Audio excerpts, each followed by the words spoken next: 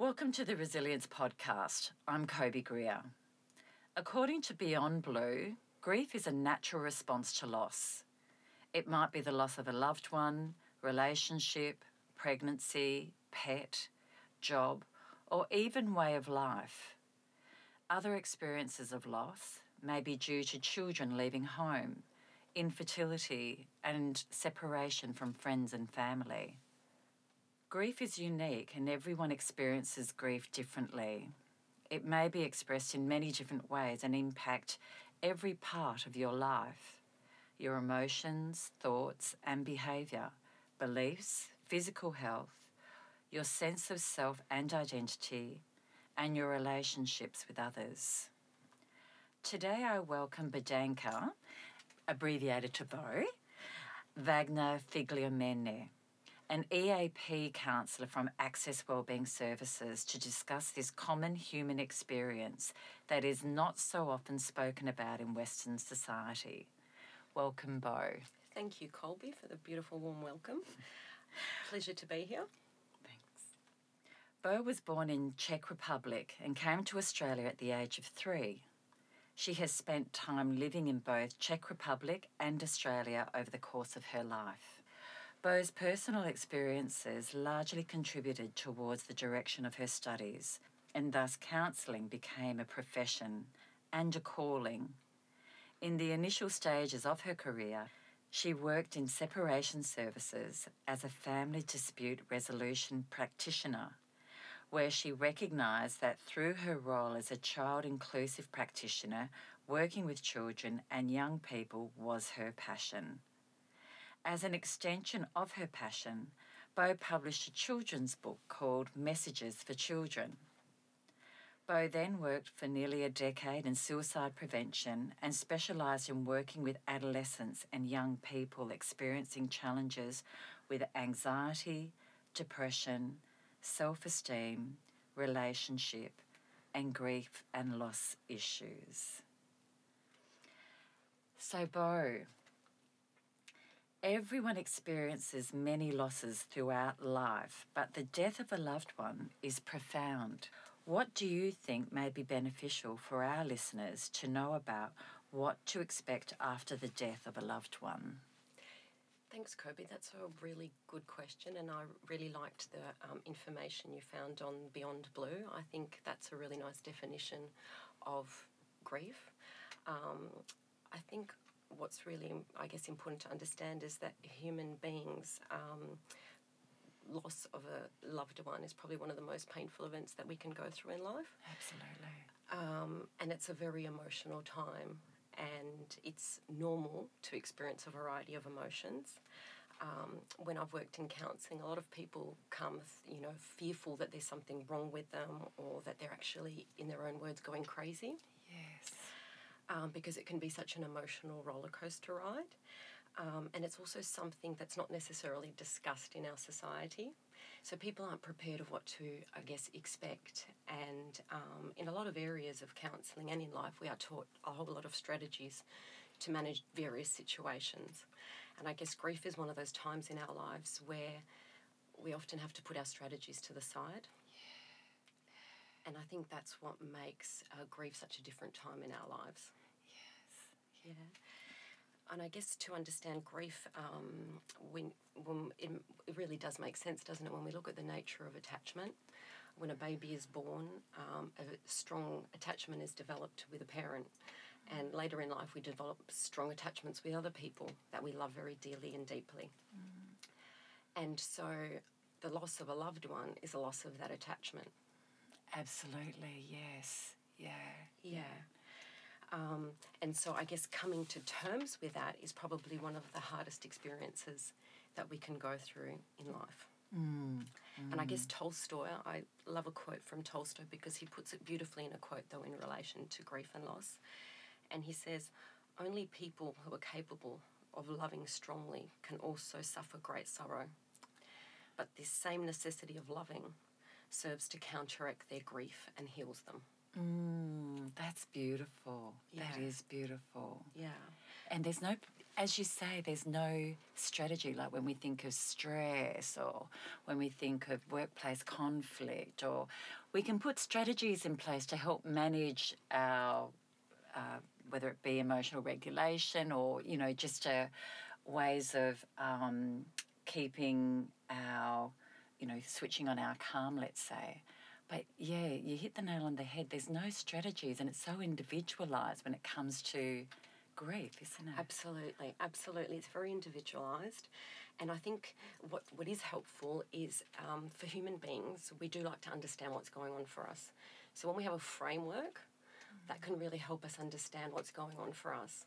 So what happens is sometimes when people lose someone for the first time, they don't have a framework because it's not something that we're necessarily taught. And I guess this is where we can be very grateful for some of the wonderful theorists who have come together with some frameworks to actually help us understand the process of what grief kind of involves. Yes. And as you're saying, it's never identical for the same two people because every person is different. Every relationship with a human being is different. So every grief experience will be different, but there are some commonalities. And that's what I think it might be helpful for our listeners to know is there are commonalities so that when you're starting to feel these things, you're actually going, oh, that's my grief. Yeah. That's my grief. And so I will quote the work of Elizabeth Kubler-Ross, who was one of the pioneers of grief work. And her work has been criticised over the years and challenged in different ways. But I think what's important to understand is that when she did develop her stages of grief, she was working with dying patients in a hospital setting and observing. And through those observations came through her stages. And later in her work, she did say they're not necessarily in order, so to speak, like, anger isn't necessarily the second stage. Because as human beings, we're also different. It can look differently, but there are some commonalities that we will experience. And I think that's what the main point of her work was. Yeah. And what were those five stages, just for listeners? Sure, Kobe. So Elizabeth postulates that denial is one of the first stages of grief, where we're in absolute disbelief and shock, where we can't believe this is happening to me, this can't be real. Searching is a real normal part of the process, like searching and pining, wanting what we've lost back. Yes. It's very hard to come to terms with the reality of what's happening around us, and we can actually feel really, really numb. It can feel like a dreamlike state, and you're kind of waiting to wake up. When is someone going to pinch me, and when am I going to wake up from this horrible dream? And I guess this stage, what it does, it actually serves a protective mechanism, because if we were to feel the overwhelming loss in one hit, we may not be able to cope with that. Yeah, it'd be hard to function, wouldn't it? Absolutely. So it's like nearly our mind and body's way of actually creating a position within ourselves that allows us actually for the reality of the situation to slowly sink in rather than be hit with it. So it is very normal for people to start in this phase searching for old photos or needing facts, because all of those things kind of help in the process of coming to terms with the reality of what's happened. And denial does subside over time. And generally after denial, anger may emerge. And so often people are sometimes enter into counselling saying, I can't stop feeling angry. And it's very normal when you've lost someone to feel angry. Depending on how they died, you might be angry at doctors, you might be angry at friends, you might be angry at the person who was involved in the death of a loved one. There are so many reasons a person can feel angry. And often, I guess as well, in society we're taught to not necessarily always express our anger. Yes. And this can also be a complicating factor in this stage, that people sometimes don't feel like they have permission to express their anger. And with expressing, I'm not saying behaving in a way and reacting. I'm saying actually feeling the anger and knowing that that's normal and that's okay, and it's normal to have angry thoughts. Yes, yeah. Particularly if it's towards the the deceased person. Absolutely. Absolutely. There could be thoughts like, I'm angry at you for not taking better care of yourself. Yes, exactly, for You know, leaving me. For leaving me alone, Yes. to have to deal with myself with this pain. Exactly. So it's very normal to experience anger even towards the deceased person, as you're saying. Yeah. Very normal to experience that. And it's great that there's this opportunity to, for you to be normalising these experiences, Bo, because I think that's part of the craziness that some people feel, you know, Yes. or that sense of being out of control when it comes to Absolutely, deep Colby. grief. I agree with you. I think it's, that what happens is then it's like a conflict or a battle within ourselves. I feel this way, but I shouldn't be feeling this way. How can I be angry with my loved one who's not here anymore? It's not their fault, but it's just a natural reaction, because really what's underneath the anger is actually pain. Yes, yes. And this is the healing. This is the healing. Absolutely. So that's why anger is actually a necessary step in the process. Yeah. And I guess it's really important for people to know this, because sometimes we can suppress our feelings and then end up stuck in our grief. And that's why I guess I really encourage people, no matter what they're feeling, to know that their feelings can't really hurt them. What we do with those feelings can, but our actual feelings are really important in the process of grief to experience. Yeah, and that's where a support person can be helpful, whether it be Yes. a loved one or a counsellor, or just to hold that space for them to express themselves authentically. Absolutely. So yes, I do believe when people find themselves stuck in their grief experience, some people go through the stages of grief and feel like they've grieved and can move on with life. But, as we were saying, all situations are different. And I always do encourage people, if they're starting to feel like they're stuck and don't know what to do with all of those feelings, or feel like they're not moving through, it can be really helpful to speak to someone. Yeah. After anger, it's very common for bargaining to occur. And during this phase, there's a lot of pleading, wishing, and promises can come to the surface. I promise I'll be good if that person can come back. I promise I won't ever hurt anyone again. I promise I'll treat them better. I promise I'll never argue with them again. So these are all common things to kind of know that do arise to the surface, and that's okay too. And then Elizabeth Kubler-Ross describes the next step in the process as depression. And depression, often, as we know, we're taught to come up with all kinds of strategies to overcome depression, manage depression so we can function, etc. In the context of grief, it's really important to understand that it's a natural state and not something that can be stamped out for a period of time. And because what it really does, it helps us to slow down, rebuild ourselves. And it can often take us to deep places within ourselves that we may not usually go. Absolutely. And I think it's this stage, Bo, where it's important for listeners to know that this is a natural stage of grief. Yes. It doesn't necessarily mean that they have a diagnosis of depression or clinical depression and need to be medicated, but that it's a natural stage that, with support, the listener can go through that phase and be held, with a counsellor or with a loved one.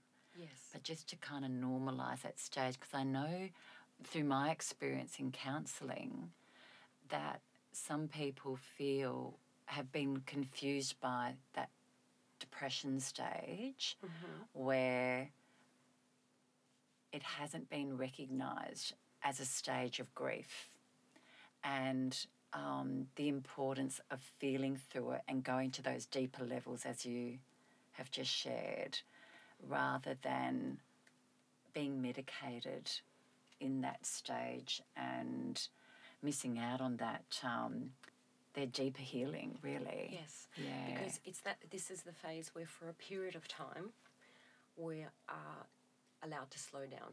We're actually allowed and need to give ourselves permission to slow down, to get our energy back so that we can then move forward again. Yeah. But the stopping is necessary to go. Yes. So we need to stop to be able to go.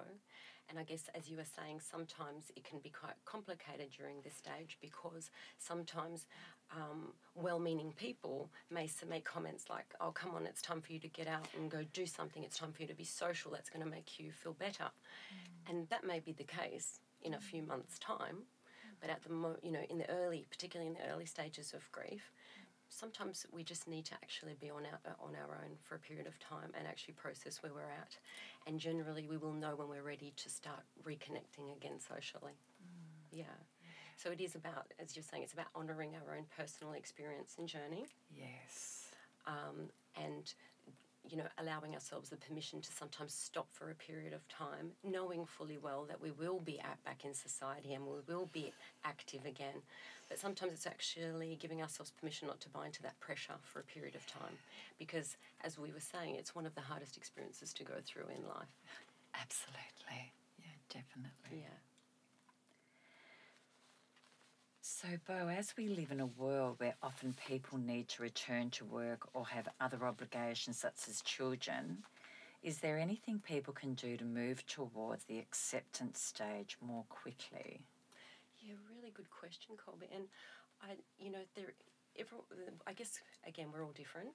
So as human beings, we'll respond to a loss differently, and some people will actually be okay in allowing the stages to occur and allowing their own pace, but other people may actually want to find ways to be socially active again more quickly, or they may be in a position where actually they can't afford the time to be immersed in their grief for a long period of time. They might have young children.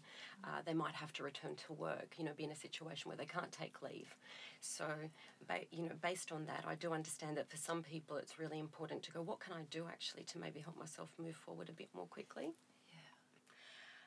And I guess this is where the tasks of grief can be helpful.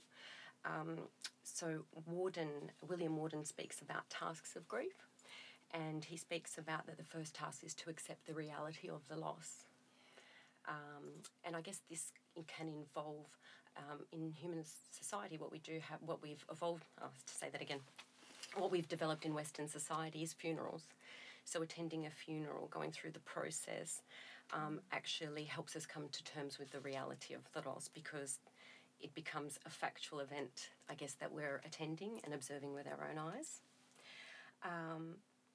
And any other traditional rituals can kind of support that process as well. I guess the second task of grief is to work through the pain of the grief. So as we were describing the stages then, Colby, sometimes people talk about grief, but the next stage of grief is always to emotionally experience the grief. Because we can really get it intellectually sometimes first. The person's gone, they're not coming back, this is what's happened, I'm feeling angry, I'm feeling this. But grief does require us to go into our emotions. So by, as we were speaking, allowing ourselves the time to express these emotions, not necessarily having to lie in bed all day, I'm saying sometimes it's really helpful 10 minutes at night or in the morning before I go to work, or just finding a space and a time where I allow myself some grief time. So actually allocating some time Yeah, allocating some time. Because I've often found if we don't allocate the time, grief will catch up with us in places and spaces where we're not prepared for it and where we actually don't want it to occur. So in that way we can be proactive. Great. Yeah. The third task of grief is adjusting to an environment in which the deceased is missing. And I guess this is like all the external adjustments that we have to make, where someone who has played such a large role in our life is no longer there.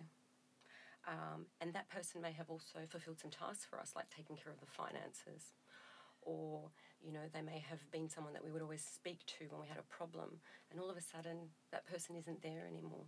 So it takes time to adjust to that new environment. Absolutely. And I guess what can be helpful for us as human beings, if we can find some ways to start thinking about what might be, what else we could possibly do, who else we could speak to, or taking maybe some time to become aware of our finances and how we want to manage them. So kind of upskilling ourselves or finding people who we can go to and ask for help can be really helpful during this period of time. For sure. And I guess the last task of grief is to emotionally relocate the deceased and move on with life. And that's finding a way to keep them alive and their memory alive without their physical presence. And so it's about finding a way, I guess, that we can create some traditions, some rituals in how we honour the person who's no longer here, so that we feel like they're still alive and a part of us. However, also then hopefully be able to start moving on with our lives. It's very normal also during this phase for some guilt to arise. How come I'm moving on with life now? You know, that feels a bit selfish. You know, they're not here. But it is important to understand that guilt can be irrational and it can pop up and kind of slow us down a bit, and that's just normal. That's part of the process as well. Yeah. I know I'm thinking of the work of Lorraine Hentke. I'm sure I've pronounced that incorrectly. But she speaks about bringing the deceased into conversation, so that that person or that pet, that child, whatever that might be, is still alive in our memories, in even our daily activities, still having conversations about that person. And so, you know, that term, where some people may say, you know, it's time you get over it. You know, I'm curious about your thoughts about that in regard to, it's one thing to move forward, but I'm a great believer it's not about getting over anything.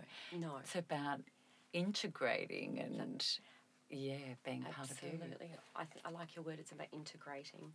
It's about how we honour, you know, someone who meant so much to us and move on with life, but with them. Yes. And I think that's what you're saying, where, you know, we can have a photo up in our lounge room and when we walk past, we can speak to them. Yes. You know, thanks for your help with this today. I felt like, you know, I got that job promotion today because you were with me. You know, so we it's really important for us as human beings to find ways to keep someone alive that works for us, and not to being afraid of judgment of other people. You know, because if it works for us and we find a place and a space for that person in our hearts, even though it might sound strange, but I'm always a great believer, it's with grief, it's very hard to understand it unless you've actually experienced it. And then the things that you may perceive to be different become quite normal. Absolutely. Like, I know when my dad died, I wore his socks for 6 months after his passing. I was just compelled to do that. So, you know, there can be just some stuff that might be strange to one, but this is what I needed to do. It sounds like you found a strategy that soothed you. Exactly. And that's what we're talking about, I guess. We're finding strategies to help that soothe us, to make us feel closer. So I really like that example.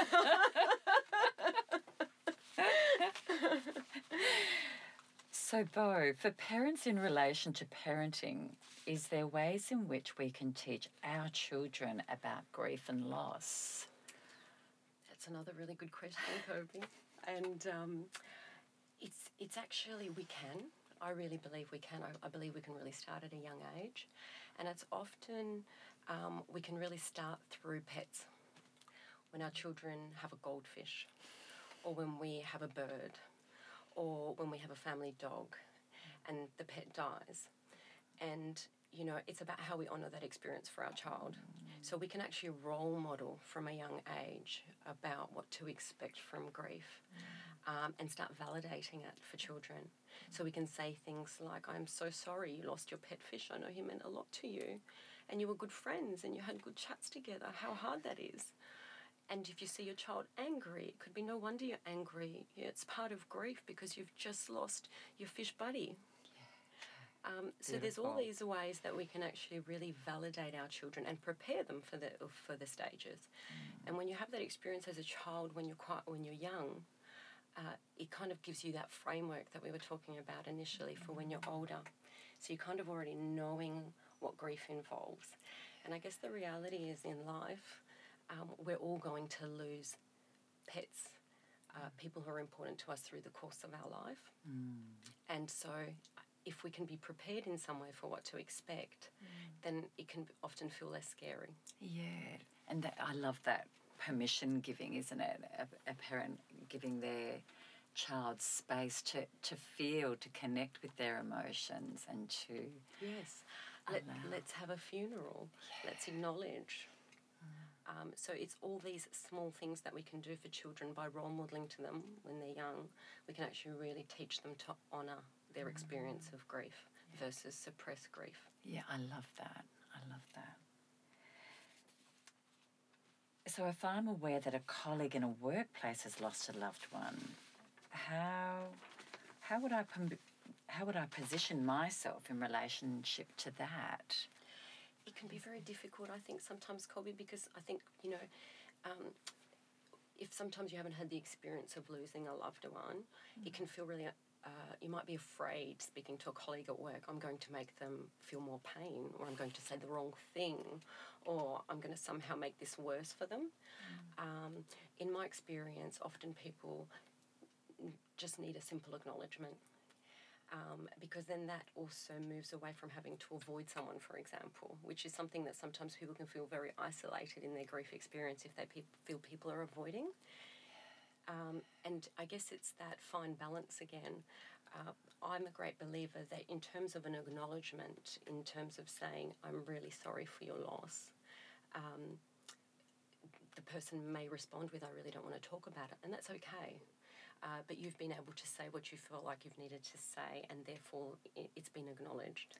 So I think that can be very helpful as a first step. Yes, I agree. Yeah. Yeah.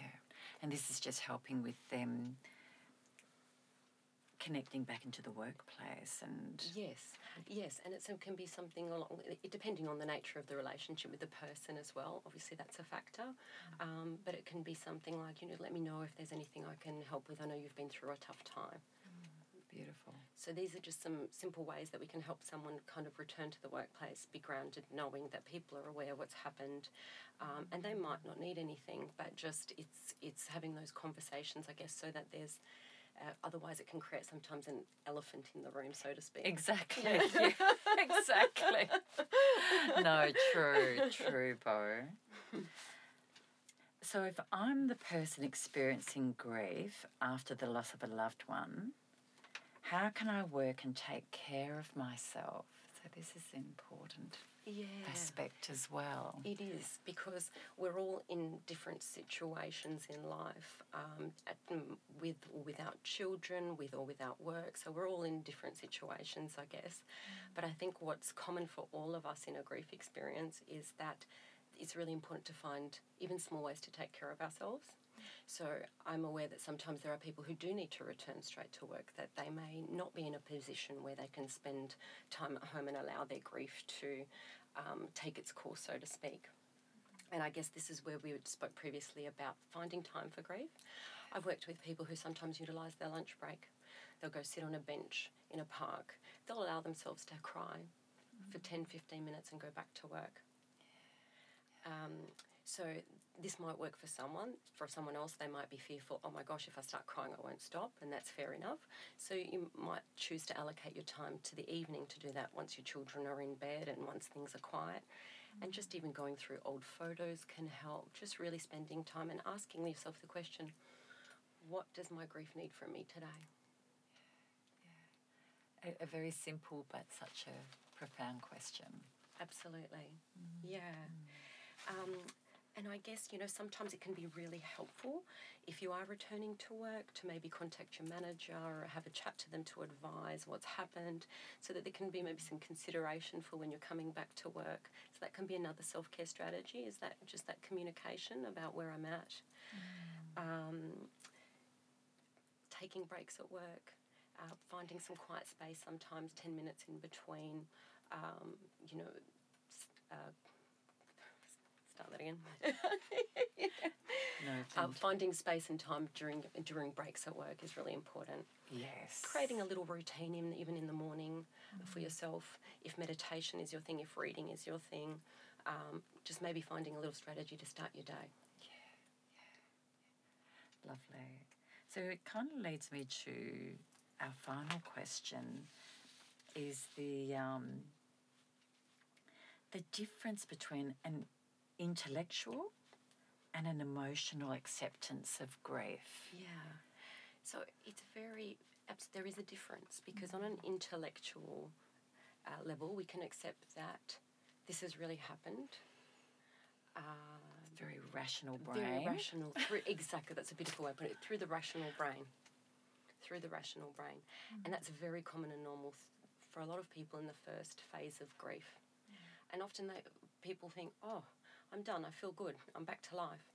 And in my experience, often people have then returned to counselling, and they're actually in that second stage where the emotions are actually they're actually moving into their emotional grief. And so we could say one hasn't grieved until emotional grieving has occurred. And I guess this is where I encourage sometimes people, based on their life experiences, early childhood trauma, some really tough situations in life, can get stuck in their grief, where it's very hard to go there and kind of proceed with their grief into their emotions. And I guess this is the part where I do encourage people to create maybe that 1 hour per week for themselves, to attend to see a counsellor where they have an hour space to reflect, to put things into place, and to really have someone listening and supporting and possibly helping them become unstuck from their grief. Because when the processing doesn't happen, it can show up in other ways. And as we were saying before, grief experience can start, but clinical depression can follow when grief is unresolved. And this is what I think is important for our listeners to understand, that in terms of grief, when we do the work, and sometimes with the support of someone, we can move on with life. But if we become stuck, it can show up in different ways later. And that's why it's important to observe what's going on for us and reach out if we feel like we're not moving forward with it.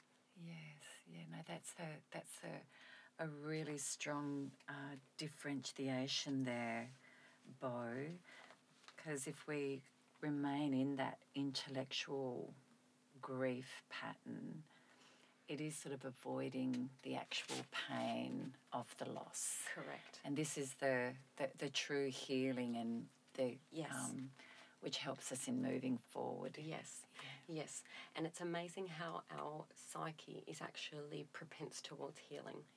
Just like when we cut our skin and it heals over, we are actually very fortunately gifted with this amazing capacity to heal within ourselves through grief. Unfortunately, we're not necessarily taught that. So as human beings, we have ways of sometimes stopping the process. And so I guess what I'm encouraging is, if anyone is observing that their process is somehow hindered in some way, it can be really beneficial to go and seek some professional support. Wonderful. It's been such a pleasure speaking with you today, Bo. Yeah, thank you so much for your time. My pleasure.